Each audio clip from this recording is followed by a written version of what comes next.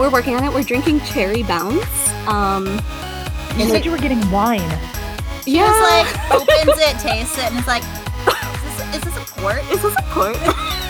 My name is Elizabeth. I'm going to be your host. You can call me Liz. With me today, I have Bud Light Lime-A-Rita fan, Kendra Buckmaster. Hello. And then also with me today, I have Allie Dowdy. Hello. So, okay, why did you guys decide that you wanted to be involved in this? Because I just love talking about my favorite characters. And Kendra, what about you? Was it the joke? Was it the pun? Of course there's a pun. It was my pun, so of course I'm a fan of it. But no, I had not seen an iota of Avatar: The Last Airbender until it got put on Netflix recently. And upon many recommendations, sat down to watch it, watched the first couple episodes, had so many people say, hang on, it gets better. And I'm like, I am already in this. I don't know what you're talking about. Episode 1, she's like, stop being sexist. I'm like, yep, here for it. To kick us off, we chose Katara, mostly just because she's really relevant right now. A lot of people kind of say that Katara is super annoying. I guess, how do we feel about the annoying aspect? I think I have watched entirely too much anime to find her annoying because she doesn't scream every time she talks. It does happen. She does lose her temper. But, like, no. So I've watched some anime, but not quite as much. I definitely do agree there is no way she could be considered annoying compared to a lot of female characters in anime. I didn't really pick up on the fact that a lot of people found her annoying until I was on Facebook and Reddit and found a lot of people complaining about her. Exactly. And I guess real quick, I should just cut in and say, probably should have done this at the beginning, but we do not own Avatar: The Last Airbender. We have never contributed to the series. We have no affiliation with Nickelodeon or anybody that owns Avatar.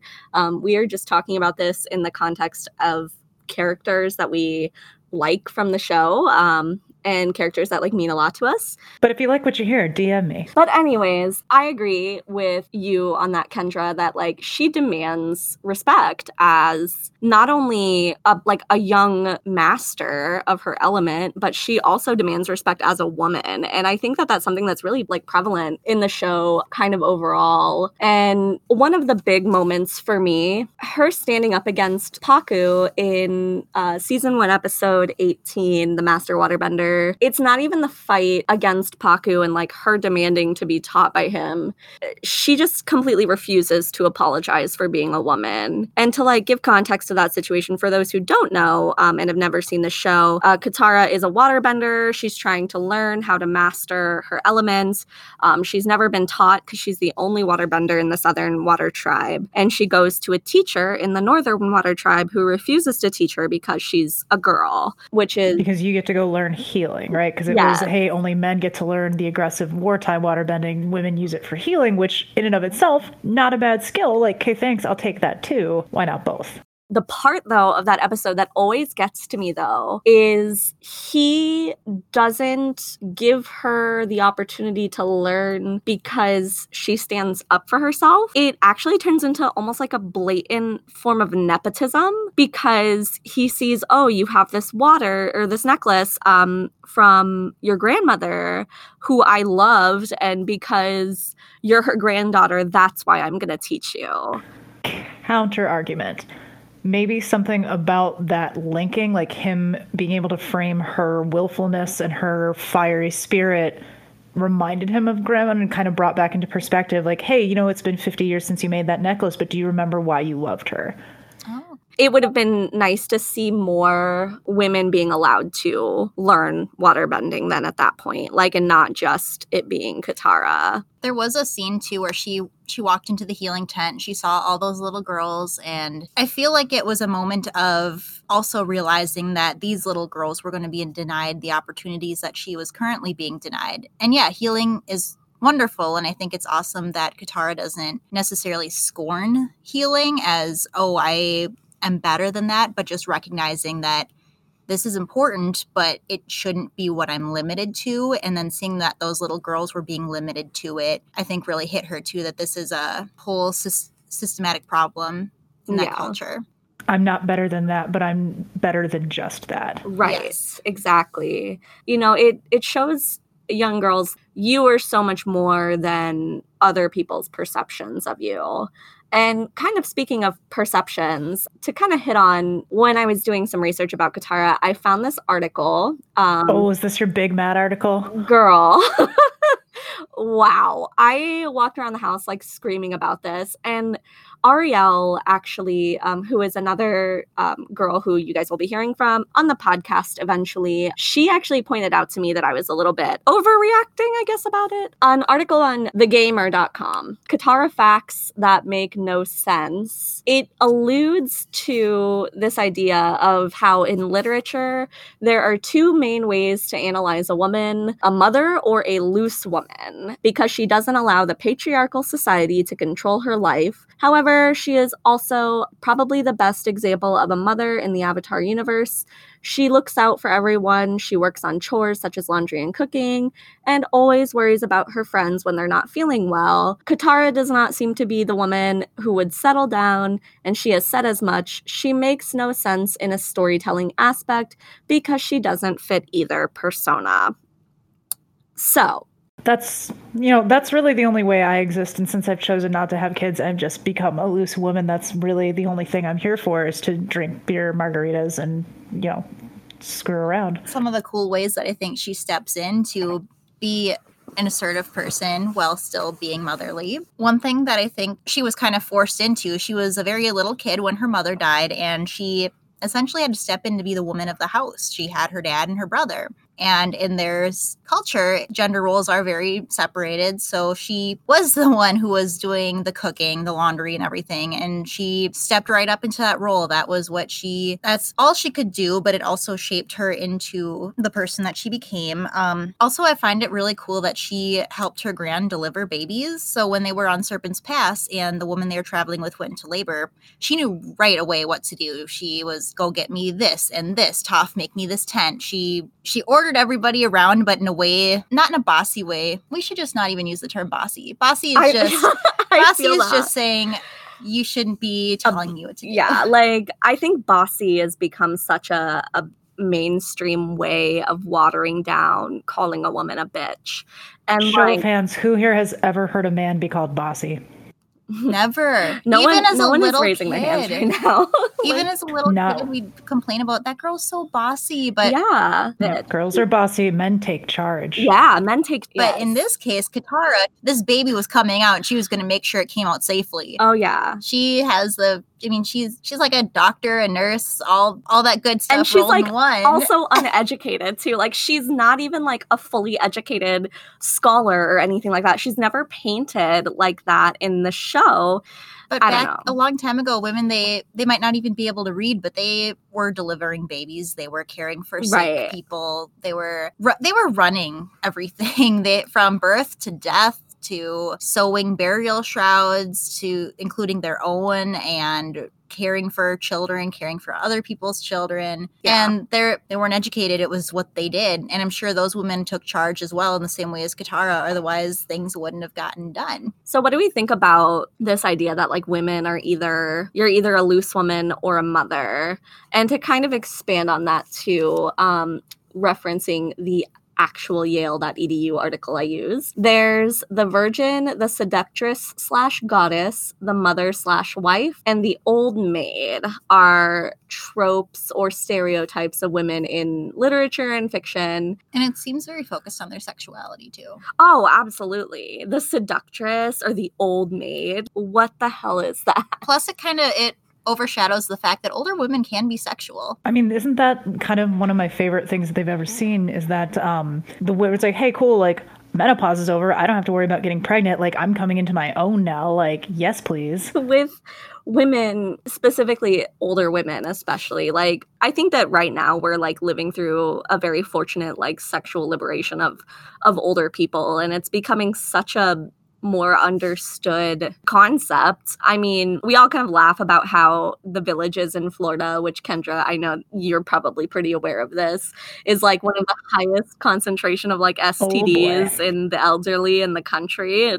And they're from the generation that wasn't taught how to do it safely, It's sadly. at that point, though, I feel you are so right that they weren't from the generation that gave them sexual liberties to do these things safely. They were just told not to do them at all. Like, I don't know. I think it's just a super boxed in way to look at women, and Katara definitely doesn't fit into either one of those. I don't think either one of the categories of the mother or the loose woman. You know, she's obviously she has so much more depth than just a mother character. I mean, look at like decisions that she makes later in the show are like decisions that like a mother would absolutely not make.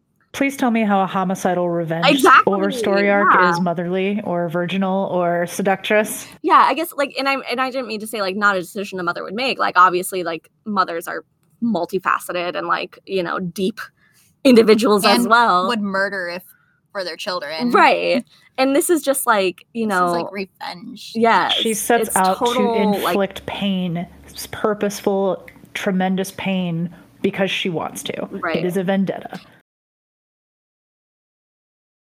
I don't know. For me, the whole Zutara thing. I think you need to back up. You got to explain the Zutara thing. Just in case everybody's not a rabid fan like you. For people who are not rabid fans of this coupling for the past 11, 15 plus years, however long it's been, Avatar: The Last Airbender has a kind of main foil to the group that's going around trying to save the world, and that is Prince Zuko. He is a banished prince from the Fire Nation. His past is very troubled. He's very brooding. He's kind of, I don't want to say the token villain, like the token brooding villain character. He can definitely appear like that sometimes, and I guess that's really just like an easy way to explain it.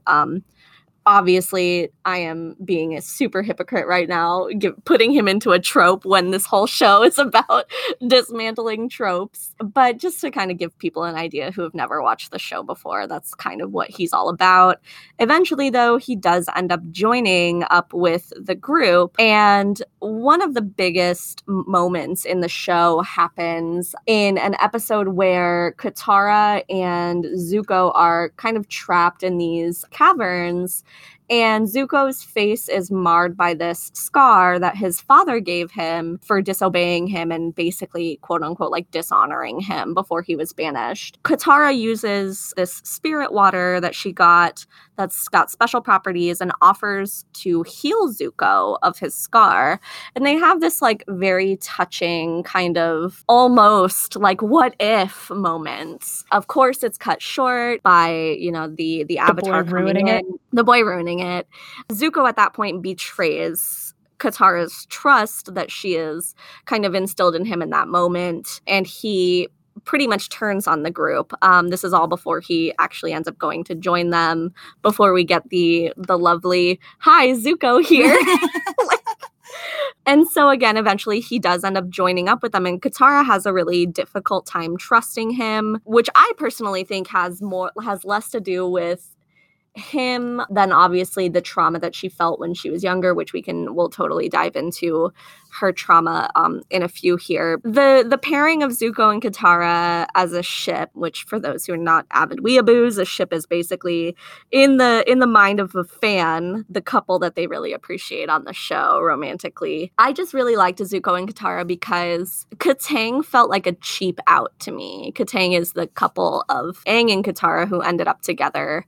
It felt like a cheap out because it felt like we were just giving this boy who is the token white male protagonist hero, we're just giving him what he thinks that he deserves. It was really heartbreaking for me to see it go that direction because it's like I said before, Katara has said herself that she's not the kind of person to settle down. Their relationship just feels like a relationship born out of convenience. She was the first face that he saw when he like awoke from his 100-year slumber and kind of was infatuated with her at that point to almost an annoying degree. And I know Allie 100% disagrees with me on this, and she is going to eviscerate me on it in a second. You allow totally defending opinions on your podcast? Oh my God, wow. do I? What a mistake. I personally feel like they're not just a cute couple. It's sort of like an exhibition of how strong characters, especially strong female characters, can develop and like make choices beyond the boundaries of like what's actually expected of them. And I think that Katara and Aang ending up together, it's what's expected of her. And that was kind of like almost a gut punch Whereas if she had either ended up with Zuko, who is this totally different character who also has a love interest in the show. I mean, her whole denial of a story arc is problematic to me, but I would have loved to see more of her in the show. I don't know. I have a lot of feelings about it. So, I think the idea of Zutara has some merit, but I don't necessarily think that every relationship needs to be that two very strong, bold personalities that need to be together in this fierce passion. Or that sounds bad. Like, passion's important, but it seems like, okay, these are two very strong characters. They've been through trauma together. They've both been through similar traumas. But I also think that it's kind of good to acknowledge that there are other kinds of relationships, especially because that kind of relationship, two people, one who have gone through very similar traumas, maybe a bit broody together, and they just wind up together. And it is a very, I don't know if I would say overplayed, but it's definitely a commonly used idea. And with Aang and Katara, I see it as they built their relationship from starting off as a friendship. They've had a lot of experience together. They come from different backgrounds, but they still have this kind of give and take between each other. They don't always understand exactly what the other needs, but they still do their best to respect it. And they formed a relationship out of mutual trust, mutual respect. They developed a kind of that soft, growing love versus that, like, I feel like would be a fierce and quickly outed passion if it had been Katara and Zuko. I feel like she and Aang have that more long-term, slow-growing, but stronger in the end kind of relationship together. They have a foundation. I also always harken back though to specifically the Ember Island Players episode, season 3, episode 17, where they meet outside and Aang basically kisses Katara and she pushes him and she's like, this isn't the right time. I'm confused. I don't know. That just spoke to me a lot about the idea of consent. And I think that kind of painted a picture of Aang as his romantic personality to me as someone who just is going to take what he wants and is not able to read the social cues. Obviously, can we go to time out? Can we give him enough credit that he's also exactly fucking 12? You want to go back to me being 12 years old? I would not. Yeah, I would have been the same kind of boat. I really like you, and I just keep showing you so that you know that I mean it. I think we do have to be a little gentle with the fact that you've literally never navigated a romantic interest before because you're fucking 12. And I don't know that I can discount the respect that he has always given her from a teaching perspective. Never once has he pushed back against Katara as an instructor. So I can't really buy into the whole he doesn't respect her as her own autonomous person because he's demonstrated that regularly throughout the show, and then when feelings get involved it gets messy, which I think is very totally human. A valid argument about that's totally a valid point. He displays the same kind of, I guess, romantic idiocy of a 12-year-old when he is like, Sokka, how do I just show a girl that I like her? And he says, well, you just have to act disinterested. And he tries it and it does not go well. Yeah, I remember that. So I think it's along the lines of he's just kind of he's a 12-year-old. He's kind of an idiot sometimes. And yeah, but he doesn't do that again. It's he learns okay, this was a bad idea. I messed up. And we don't see any regression from that. He learns. It's not that the first time a girl says no, you just pursue her harder. That is not the reaction that you see from most of the mainstream toxic masculinity kind of thing. They're taught no, you just have to she's the prize and you're the hunter. And that is not how he came across to me. That's definitely a valid point. If it were a different situation, obviously, if Aang grew up in a different way or had a chance to even grow up, had the opportunity to learn about these kinds of things. If you think about his background, he grew up with monks, sort of idea or repressed idea about your body and relationships, could you get? And it seemed like they never showed him in a temple with female monks. The flashbacks were always all men. That's so true. I never really even thought about that. Wow, I've never thought about the fact that there were no women when I'm talking about when I'm on a podcast talking about women. So let's talk a little bit about Katara's appearance. I always find the way that that female characters are presented physically as something that's super interesting, and it says a lot about the creator's vision of women and like their perception of women, especially when they're, when a creator is creating a character that is of a different gender. I first and foremost, fully appreciate the commitment of the creative team on Avatar to portraying Katara as a fictional representation of Inuit culture. And like, they did such an amazing job on her costumes all throughout the show, depicting, the furs and a more traditional style.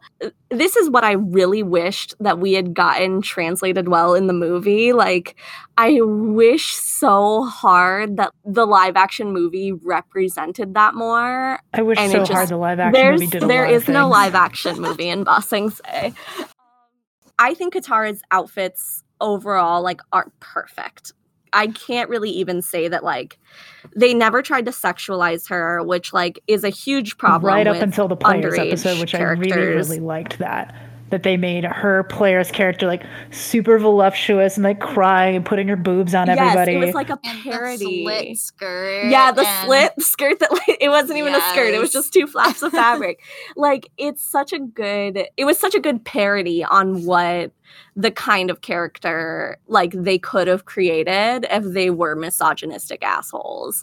They decided to laugh and have a good punchline going about the way that female characters are treated in the world. And I thought that was a really the Ember Islands Players episode is probably one of my personal favorites. If not for just the play itself, which for those who don't watch the show, gonna say that. I feel like I'm gonna say that a million times over the course of this podcast.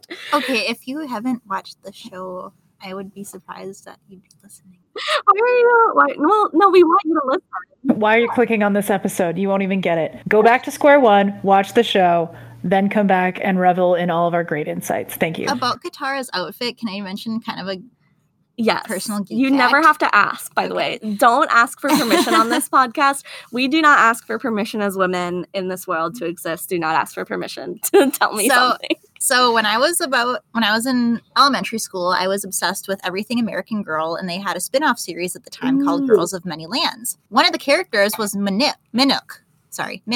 She was part of the Yupik Inuit people in Alaska. I think I'm saying all that right. But yeah, she was Yupik. She lived in Alaska in 1890. I have the doll and the book, and I was going through some old things from when I was a kid, and I found my Minuk doll. And she is dressed just like Katara, except her clothing is tan instead of blue. And she doesn't have hair loopies, unfortunately. She just has braids. I have a note on here. Yeah, I have a note on here about the hair loopies. Ashes in the pathway. And dude, it absolutely is the hair loopies. Oh my god, no, the braids from the front that kind of come down, that's legit. And the doll is super soft. Gist style. Just oh to my say, gosh, and that's the so fuzzy. Even in the same article that I referenced earlier from The Gamer, which I have to kind of preface the article, and I'm not trying to trash the person who wrote the article at all, but that person also graduated from Brigham Young University, which really says, I think, all that we need to know about their education.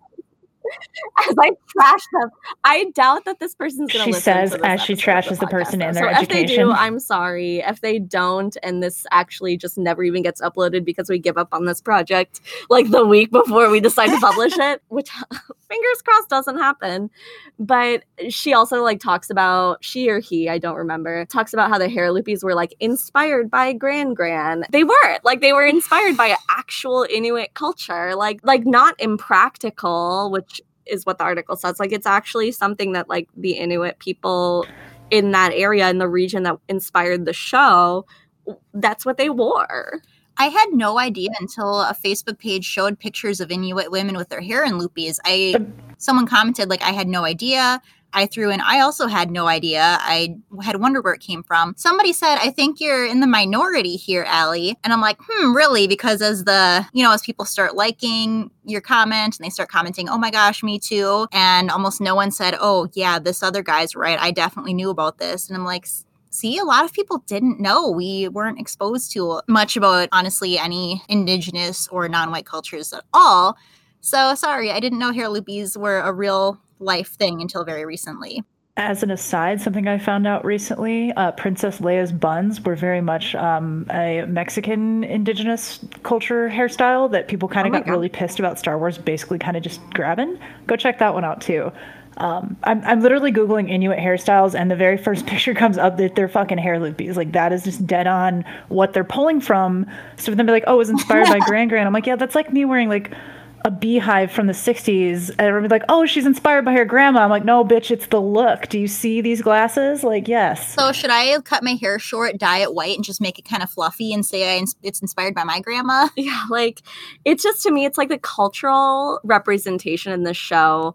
It was so important, I think, not just for people who are of that culture, but also for people who are not. Like, clearly, you know, we're getting some kind of education here as far as, you know, whether or not it's just a quick foray into what the indigenous people wore. Like, it tells us that it's there. It gives us, what is the word I'm looking for? I hate it when, don't you hate it when you forget a word and then you can't think of what it is? I do want to, after a couple minutes, talk about her Fire Nation outfit, too. Oh, my God. That does deviate a lot, and I find it very fascinating. But it's a completely different culture. Exactly. That makes sense. Yes. And yes. I was raised to believe that if you wear a midriff showing shirt or you show your stomach, like good girls just don't do that in public. So it was a shocker. And I kind of looked up like what cultures just naturally do this. Oh, there she goes. She's a loose woman now, right into the stereotype. I did not remember my word. Okay. I'm sure someone's going to scream it at me on some platform. I really hope that people listen to this to correct us on all the shit that we get wrong. Like, if we do it nicely, though. Yeah. Please do it nicely. If we're not pronouncing these words correctly, it's just because we have lived with this ignorance for so long that we're just, you know, using our own knowledge. So please feel free to correct us if we're not pronouncing these Inuit words right, or if we're not pronouncing, you know, the names from the show. I hope we would get right. M. Night Shyamalan fucked it up for everybody. So what do you mean, ong? What do you mean, ong? Oh my God. They did not. Really? Wait, have you seen it? No shit. Kendra's never seen it. I've seen bits and pieces. I will never actually watch it because it's like, how is the only person of color Zuko in this whole fucking movie? I finally watched the whole thing because I felt like I could not adequately snark on it until I'd watched it. And oh my God, it was a trip. It's a really good movie. There was a really cool idea they had when Netflix was still doing like what we all hoped would be good. And I know in recent news, we are like very sad about the departure of the original showrunners. But that aside, somebody had a really great idea. Like, wouldn't it kind of be cool, because so much time has passed, all of those actors are going to be significantly older, have them be the Ember Island players as a redemption? Yes, I'm 100% on board with that idea. I think that's fucking hilarious. Don't they have to get a girl for Ong, though? Yes, they do. They need to find a girl to play Ong. Oh my God. Poor Dev. Somebody call Scarlett Johansson. Can we? Yeah, there we go. ScarJo can be Ong. No, let's all just have a moment of silence real quick for Dev Patel coming off of Slumdog Millionaire to fucking play Zuko. Like, he did the best that he could with what he was given. And then Jeremy Irons, like, isn't he a knight? He's in this fucking movie. And then yeah, but you say that like Cats doesn't exist, and like, yeah, they're like, freaking everybody's in Cats. That still doesn't make it good. I know that in the non-COVID timeline, Cats was not actually ever released. So I enjoyed every bit of the $15 I paid to see that movie in theaters. I absolutely did. It's one of my favorite musicals. That movie entertained me to no end. To be fair, I enjoyed it. Not because it was good, but because it was so bad. It was like, are these cats the size of the train tracks? Are these cats the size of the door? Are the cats the size of the pearl necklace? Nobody knows. And on top of that, I also paid money once to go see a ridiculous movie in theaters. And that ridiculous movie was the Sharknado double feature. It was $7 at the Regal Cinemas in Ocala. And it was one of the best nights of my life. So we can all take enjoyment from awful movies. But Avatar The Last Airbender, actually, sorry, it's not called Avatar The Last Airbender. No, it's just called The Last Airbender, is not a movie. so much as it is, what happens when you give an incel the money to make a movie? It's a dumpster fire. Like, the part bad. where the quote unquote blue spirit peeks his head down from the wagon. It's like it's like watching The Ring. It is the most hilarious part of that movie. It was worth watching that whole terrible thing just for that scene. If you never watch it, Kendra, just go watch the Cinema Sins on it. Yes. No, I'm just looking at like how bad Zuko's scar, like that is non-existent. I had to click on that picture to even see that there was quote unquote scar. I'm like, did you just like, it looks like his little sister went crazy with her blush palette. That's it. That's what you get there. Yeah. And then Azula goes crazy with blush. Like that is his burn is a full-on fucking deformity. It melted the skin around his eye. Like his eye is not shaped the same. Cry as much. Like he's got irritation. The writers confirm that he can see out of it, but it's still going to be a problem his whole life. And one last aside, and I'm blanking on her name right now, that like infuriates me, is that Azula was only in the movie for like 12 seconds or something like, but the actress that plays her is the same actress that plays Margot. Grey DeLisle? What? Oh no, that's the voice actress. I was like trying to Google and back you up. I was like, no, that's the actual Azula. The Azula in the show. In the movie, is the same actress that plays Margot on The Magicians. And her acting in The Magicians is, like, impeccable. And if you've never seen The Magicians, I am really hoping that is a show that we'll cover eventually, because the writing of female characters on that show is bar none. Summer Bishil? Summer Bishil, yes. Summer Bishil? Yes, I think it's Bishil or Bishil, whichever. Correct us if we're wrong. Summer Bishil or Bishil, please listen to the show. And also... But also, how do you take Azula out of the story? Like, that was 100% my favorite part about Katara's... We're gonna loop this all back in. Like, their fight at the end, like, she didn't bloodbend her like she could have. She won it with her actual waterbending. So the movie is only book 1 water, because they actually thought they were going to make 3 of those things. Yeah, that's what my sweet summer children. That's what makes it so much worse. Oh man. I guess like one final point to kind of circle back is there's actually a very lesser known comparison. I actually found this when I was doing research on Avatar for this podcast particularly. There's a comparison to the Virgin Mary. So in season 2, episode 20, The Crossroads of Destiny, which is the season finale of Chapter 2, Aang is injured and Katara is holding him. And a lot of people will draw comparisons to a famous Michelangelo sculpture, La Pieta, which is a sculpture of Mary holding a wounded Jesus. What is with people always wanting to compare women in fiction to the Virgin Mary? Because it's one of the things that Yale said that we are. Oh, yeah, that's right. Okay, we can end the podcast. Yale said it, so therefore we are. I see someone who loves this person and he's injured. I don't see the Virgin Mary comparison is so, I guess position wise, it makes sense. Right. It's obviously like, and I don't know if this was an artistic choice that the creators made. I'm sure it wasn't, just because like this is clearly the obvious choice of actions that Katara would take. I mean, she would go to her friend who is injured, who she cares about very deeply, to, try to help him. And I think that the comparison of this scene to the Virgin Mary, it's like, there's so many comparisons to this. So like 100%, Mary is seated and Jesus is spread across her lap. You can see both of her legs coming out from under him, and she's sitting down, cradling him. Katara is full on upper body lifting Aang's whole self. Like, oh my God, the core and arm strength on that girl. Yeah. She's fucking heaves him up. Like, that's just her kneeling, holding him. She ain't sitting.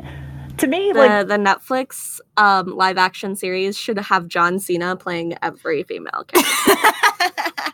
Thanks for that mental image. Especially Toph. Like 100% Toph. You can't see me exactly. He should be Toph as Ember Island players. Oh my God, yes. Yes. We are going to just spend the rest of this episode creating our dream cast of the Ember Island players. Do you guys know that Toph actually, the writers were making her to be a boy, and then someone said, wouldn't it be funny if it was a girl? So they literally took everything they wrote about her and turned it into a girl character. That's a whole nother can of worms to open up. The one thing that I really like they didn't couldn't explore was the one time she like thought Sokka saved her and it wasn't him, and she was just like, well, never gonna talk about that again. And she literally never did, ever, like didn't come up again, because she was like, oh, Sokka clearly is about this girl, never mind, bye.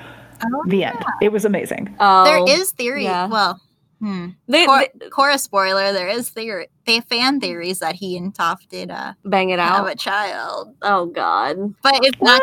There's no confirmation. Also, we don't even know what happened to Sokka, and I am salty about that. Wait, what? We never find out what happened to Sokka? No, we have no.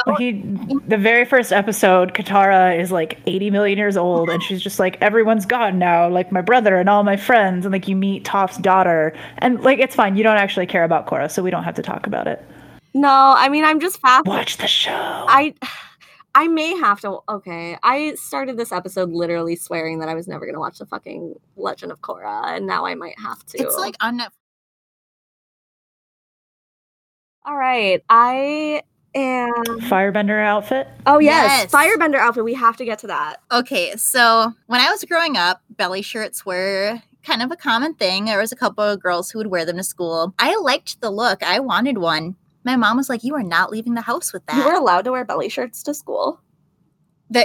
One girl No, fucking Buffy the Vampire Slayer lied to me. I was like, it's going to be so much fun. Look at these cute little crop tops, because everybody on the high school shows on TV wore them. And then my school was like, hey, your fingertips are longer than your shorts, you slut. Go home and change. Our school wasn't very strict on dress codes. Like in 3rd grade, a girl was wearing a crop top. In middle school, we had a lot of low-cut shirts, whale tails hanging out. And there really wasn't anything done about it, which honestly... I forgot about that. Was the thong thing for the longest, the whale tails. Oh my God. I'm not saying something should have necessarily been done, because I'm not about shaming girls for having bodies, and sometimes your clothes just don't fit well. I guess that's just... Yeah, but those thongs were made to be seen. Like, you have those ones that were giant fucking ass butterflies and stuff. Like, that was definitely an intentional style for a while there, which I'm like, yeah, probably don't have like your ass out of your pants at school. But I had just forgotten about the whale tail like term. Oh, God, I'm old.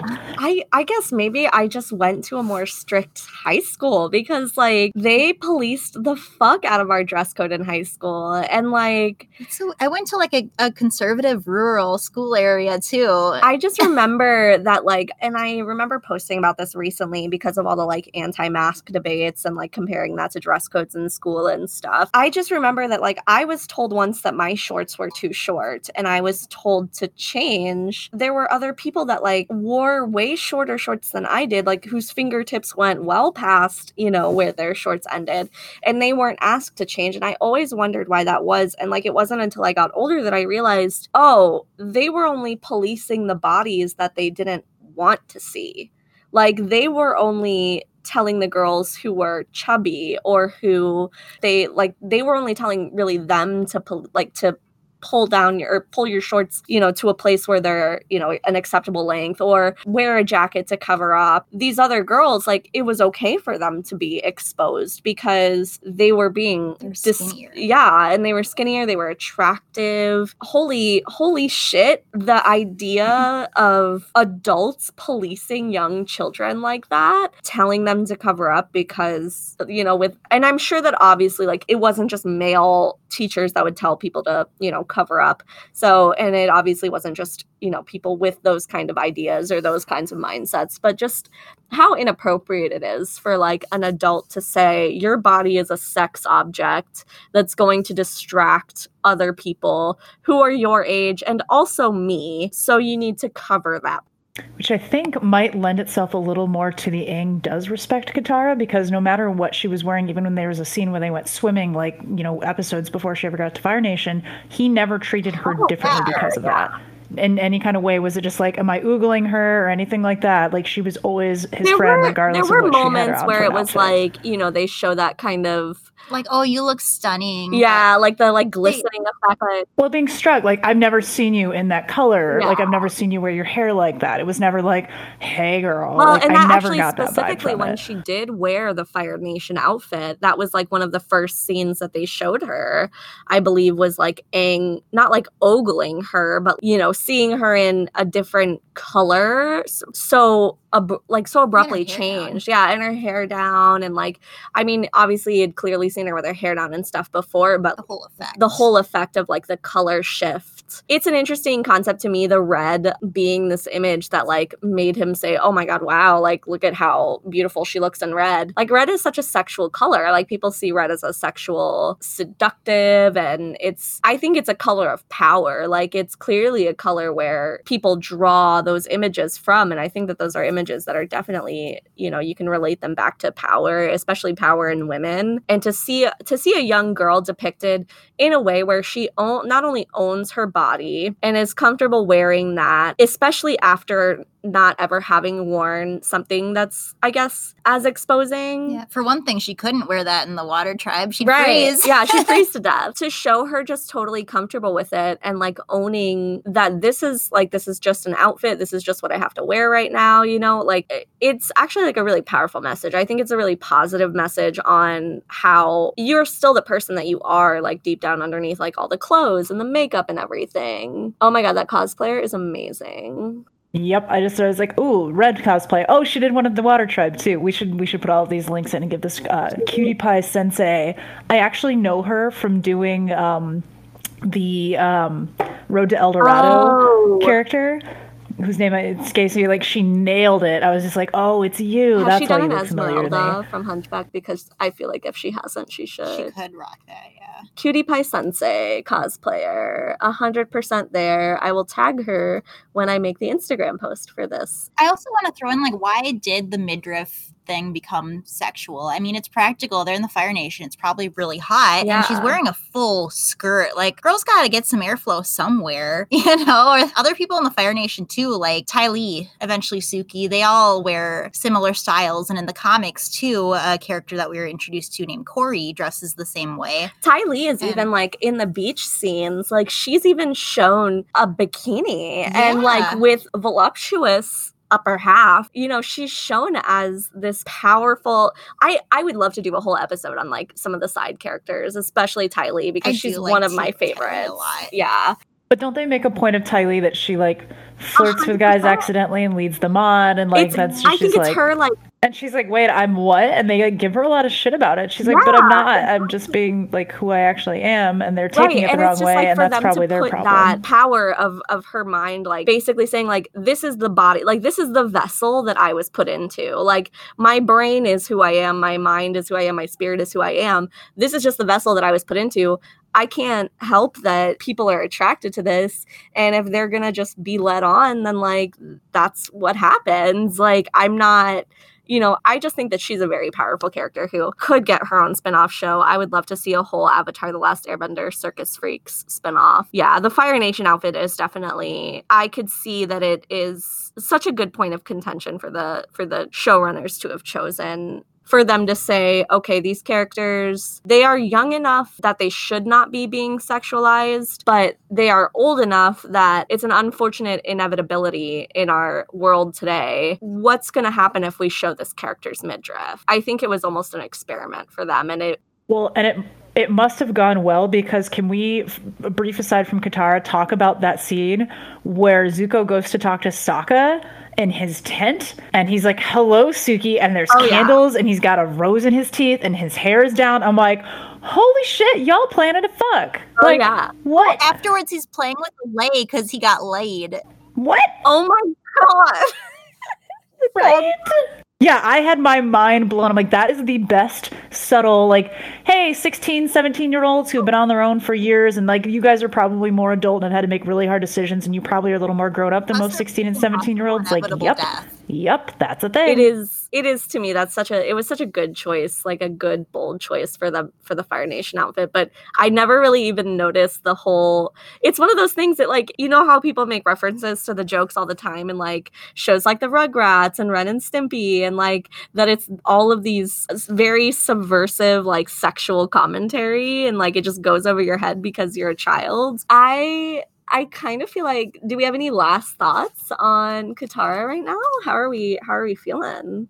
Closing arguments on Katara. There are, like, that being said, all of this is a kid's show, and I understand that the writers are not going to dissect this and make this like a flagship for philosophical discussion. And like I appreciate all of that in the context of what they did. I think they got a lot of it right with the platform that they had in the time the show was made. This is also a decade ago, and for being a decade ago on a prevalent children's network, Right. I think they got a lot. So there of it is right. another part that I do want to kind of talk about real quick. Yes. Yeah. We can dub this in later. We'll fix it in post. So this is also actually in the comic series The Promise. There is a scene where Aang and Katara travel to Ba Sing Se because they want to go see the Earth King, and they run into some Avatar fangirls. They're so excited to meet Aang. They've got shirts with his face on it. Yeah. And they're like, come see our clubhouse. I am not sure what they called it. Sorry. But they're like, come. They had basically created a clubhouse that they did their best to make look like an air temple. Like a shrine to him. Yeah, but it Oh my was, gosh. they were just like so excited. And Katara right away had this kind of jealous, salty thing going on. Plus, it didn't help that one of the fangirls was like, so you're the Avatar's first girlfriend. And she said, what do you mean first? And the girl just kind of gives her this horrible little sly smile. And she's like, oh my gosh. So they go in there, and Aang is having the greatest time. As we learned from Kyoshi Island, he loves The entertaining. attention. Yes, he Yeah. loves attention. He loves entertaining people. So he's having like the time of his life. And Katara's sulking in the corner. And one girl, she has this instrument that was like that they used to play a lot at the air temple. So Aang plays it. He makes air scooters for all these girls. Momo's having a great time eating and being doted on. They're having like the time of their lives. Katara's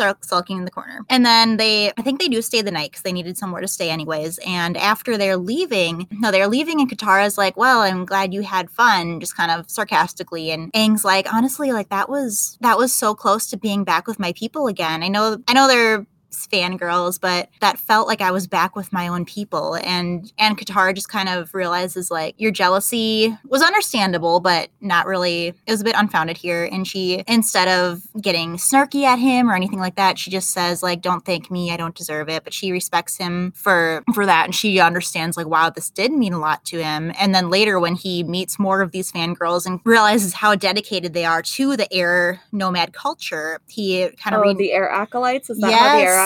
Okay. Yep. I've heard about the air acolytes. I just had never actually known what their origin was. Oh yeah, they started as fangirls basically. And so once he dubs them kind of the air acolytes, and he's like, this is kind of strange. I'm not sure about this, but you guys have this passion for air culture, and he begins to teach them. And from then on, Katara is very supportive of it. She had a natural reaction. You're young, you've got your boyfriend, suddenly a bunch of girls are just getting so excited about him and doting on him, and jealousy, especially considering that they're teenagers and this is the jealousy was natural, but the way that she like handled it. Yeah. And when she realized like how much this meant to him, and she put aside her own jealousies and insecurities to support him, and just kind of, it showed some maturity and development in herself too, to just step back and realize like this is important for him and I'm going to support him through this. That also shows like the power of fangirls. Like, Yeah. don't the air acolytes like eventually help rebuild like the Southern Air Temple? Yeah, they do. Okay. See, this is why I've never read any of like the comic books, but like I actually like know parts about them because of all the fan fiction that I read. And like the air acolytes, obviously like it's an idea that goes across a lot of those fan fictions. I'm like, well, all these people are not obviously having the same idea. Like this has to come from the story. That's awesome that like they actually started as just like fangirls and then became people that like were cultural like vessels to carry on traditions. Like that's freaking awesome. Sorry, I can't show this. Sorry, Kendra. You don't get to enjoy the visuals. This is an audio medium anyways. That's fine. Because she's got a big enough character, like, and that's something I really, really like about Katara that I wish I could do better with personally. Like, she is able to check herself, or she will let other people check her when she's like, yep, I'm out of line. When she's teaching Aang and he starts passing her up and she's like super pissed about it. It's like, I worked hard. I've been working my whole life on this. You've been doing it for 5 seconds and you're better. Stop showing off. I need that scroll so that I can get as good, because she starts getting competitive and then realizes that's entirely not the point, and that she needs to work on her own shit when she needs to work on her own shit. And that's what makes her so good by the end of the show, is like she has gone at her own pace and kept challenging herself where she needed to. I feel like there are so many of these moments in the show that I really couldn't just pinpoint one, but I definitely feel like there are moments where she literally just like takes a breath and you can just see the frustration in her character, and she's just okay, I need to take a beat and collect myself, and then we can continue. That is such a good perspective for a girl to have, especially of herself. Yeah, being able to just kind of introspectively self-correct like that. Yes. It is so important. It is such a sign of emotional maturity. And some people can't nail that skill down their entire lives, but for her to have it down as a teenager, that's pretty incredible. And I think part of it could have been contributed from the fact that she was basically forced to become an adult as a little kid. Yeah. And even when she says, like, wow, I haven't been penguin sledding since I was a kid, and Aang's like, you still are a kid, it also shows us how quickly she's had to grow up. Right. It contributed to her emotional maturity, too. Also, can we, sorry, I just time out. The way that they do dates in this show is BG and AG, as in before genocide and after genocide. Holy shit, that is not okay.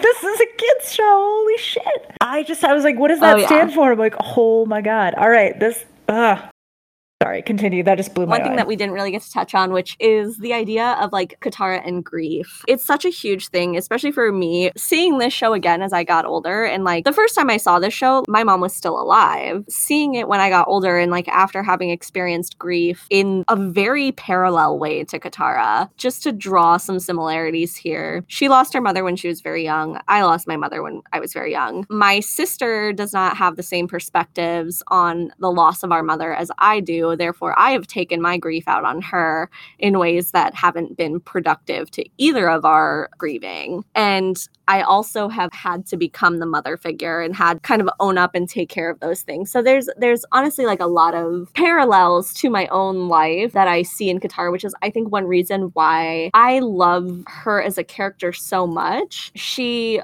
also kind of grows through her grief in a way that we get to see in the show that is pretty amazing. I mean, it's her going from telling Sokka, oh, you didn't love her like I did. Her grief is such a huge part of who she is as a person. She was also the very last person to speak with her mother before she died. Her mother died to protect her. It's like she's allowed to feel these feelings. She's allowed to act on these feelings and express these feelings.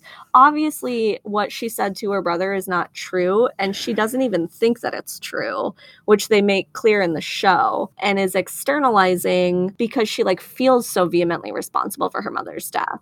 Yeah, I think that's the point, like, when she's lashing out, what everybody seems to miss with that grief is she knows her mom is dead because of her. Like, that's not a thing that's debatable. Like, it's not your fault as a kid. Like, you didn't do anything to make that happen. Your mom made that choice. As we talked about, like, mothers are willing to die for their kids. Like, that's not an exaggeration. But she knows full well, like, you don't remember mom, and you don't remember mom because that's my fault, too. So I think that's where she's like, she lashes out at Sokka because, like, I don't even remember her. And it's not that big a deal to me, and like she takes the blame for that as well, but she just doesn't know what to do with that and feeling. I think a lot of that too is that like Sokka is her older brother, my sister is older than I am. Just speaking from my own experience, I feel like some of that aggression and some of that anger almost kind of stems from a jealousy. Like I was honestly jealous of my sister having 3 more years with my mom than I did, and you know, to act out and kind of lash out towards the person who got that little bit more time. I mean, like when you've lost a parent, there's nothing that you wouldn't do to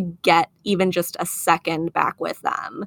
To have to have had to live with that her whole life, and especially to know that she is the reason her mother died, she doesn't understand, or she doesn't know how to come to terms with those feelings herself. And she's constantly being told by other people, especially men, because that's what she's really left with other than her grandmother. Like she's constantly being told by men, like she was not responsible. She didn't have anything to do with it. You know, her mother made a choice, so it's not her fault. She's being told this by men who weren't there when it happened. And I think to her, it's like that idea of like, this is my reality that has become because of what happened. So did she know that the man came looking for a waterbender, or did she just know that, hey, my mom told me to leave and I left and now she's dead? I think she found out when she was older, because that's why she seeks out like that specific guy. And I think that's part of the reason why the Zutara thing, like why it didn't happen in the show, because she spends so much time like, everyone's like, it's not your fault, it's not your fault. Okay, well then whose fault is it? The Fire Nation. And I think just especially Zuko being a prince of the royalty that did that, like his dad essentially is the one that made that happen, and he stood to inherit and for a long time fought to have his right to inherit that legacy. Like, that's the thing he actively pursued forever. So for her, I'm trying to give you a chance. I'm trying to be the bigger person. You betrayed that. Of course you did, because Fire Nation. And that just solidifies that for her, I think. I think also, like, he is literally the very first face of the Fire Nation that she sees since her mother has been killed by them. So, like, if you really think about, like, the impression that you've had, that you've been carrying of the Fire Nation your whole life, and then the very first opportunity that they appear to you, that very first person that you see, you're going to tack those feelings to that person. And then she got over it for a second and was allowing herself to, like, okay, you know what? Like, you're an individual and I'm an individual. Maybe we can get past this. And then he ruins that.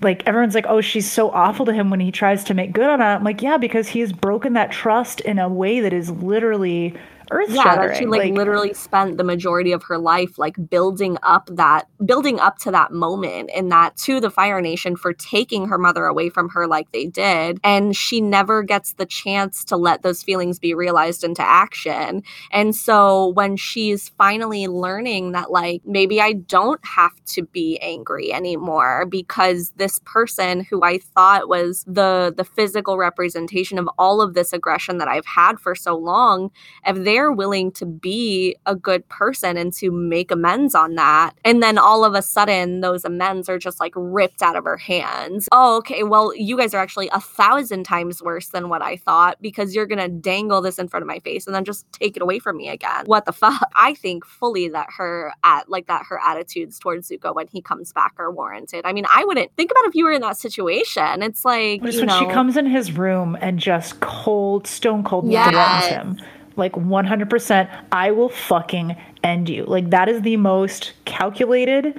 Like, she's not mad. She's not hysterical. She's not emotional in any way. She's like, just so you're clear, I will end you if you fuck this up for my friends. And I'm like, that to me was just one of her being like, yep, this is what it is. Like, I loved her in that moment because that is not a knee-jerk reaction that she did there at all. Also, that kind of demonstrates, I guess, a bit of a mixture between that loose woman and the mother. The mother figure that we might think of as someone who's more like caring and nurturing, but also they forget about the protector. Yeah, and a mother, if you threaten the ones she loves or her children, or I guess in Katara's case, the friends that she's been taking care of and hurting like cats this entire time, she will end you. And she does not care. If you mess with them, you're done. Like, that is such a mother thing, but at the same time, because she's being so assertive, especially against a man, it kind of goes into that loose woman territory because it's not the stereotypical nurturing. But 100% that has nothing to do with the sexuality, which is why I hate that definition of, like, if you buck stereotypes, that just makes you basically a trollop. And I'm like, well, that has nothing to do in any way with any sexual anything. Like, I don't know. Like, there's just a reason that you run across a bear in the woods. Holy shit. You run across a baby bear in the woods, fucking get out. Like, you don't play baby moose, baby bears. Like, no, because mom is around and she will fuck your day up. What was that little moose that Sokka befriended, and then that mom? Moose lion? That was Katara. I agree 100% with you guys, especially about the mother thing. Like, I also think that, like, boiling it down, though, to just being, like, the protection of that a mother is willing to have for her children, like, I think that simplifies it a little bit more, just because, like, I have no plans of becoming a mother in my life. Like, if it happens, it happens, but, like, yeah, there are people that I would still die for. Like, there are people that I would vehemently protect in the way that a mother would protect them. I think there's 2 points about that I find interesting, and it's the fact that we always kind of attribute that vehement passion and protection to a mother and maternal like figure. But I also think it's the idea that, like, a woman's validation comes from motherhood, which obviously this show, whether they were intending to or not, I think it kind of breaks a lot of that down, especially considering the fact that a lot of people do look at Katara as the mother figure because she is always there to take care of people. But then, and that's not to say that, like, she is the mother figure in the group. Like, she absolutely is.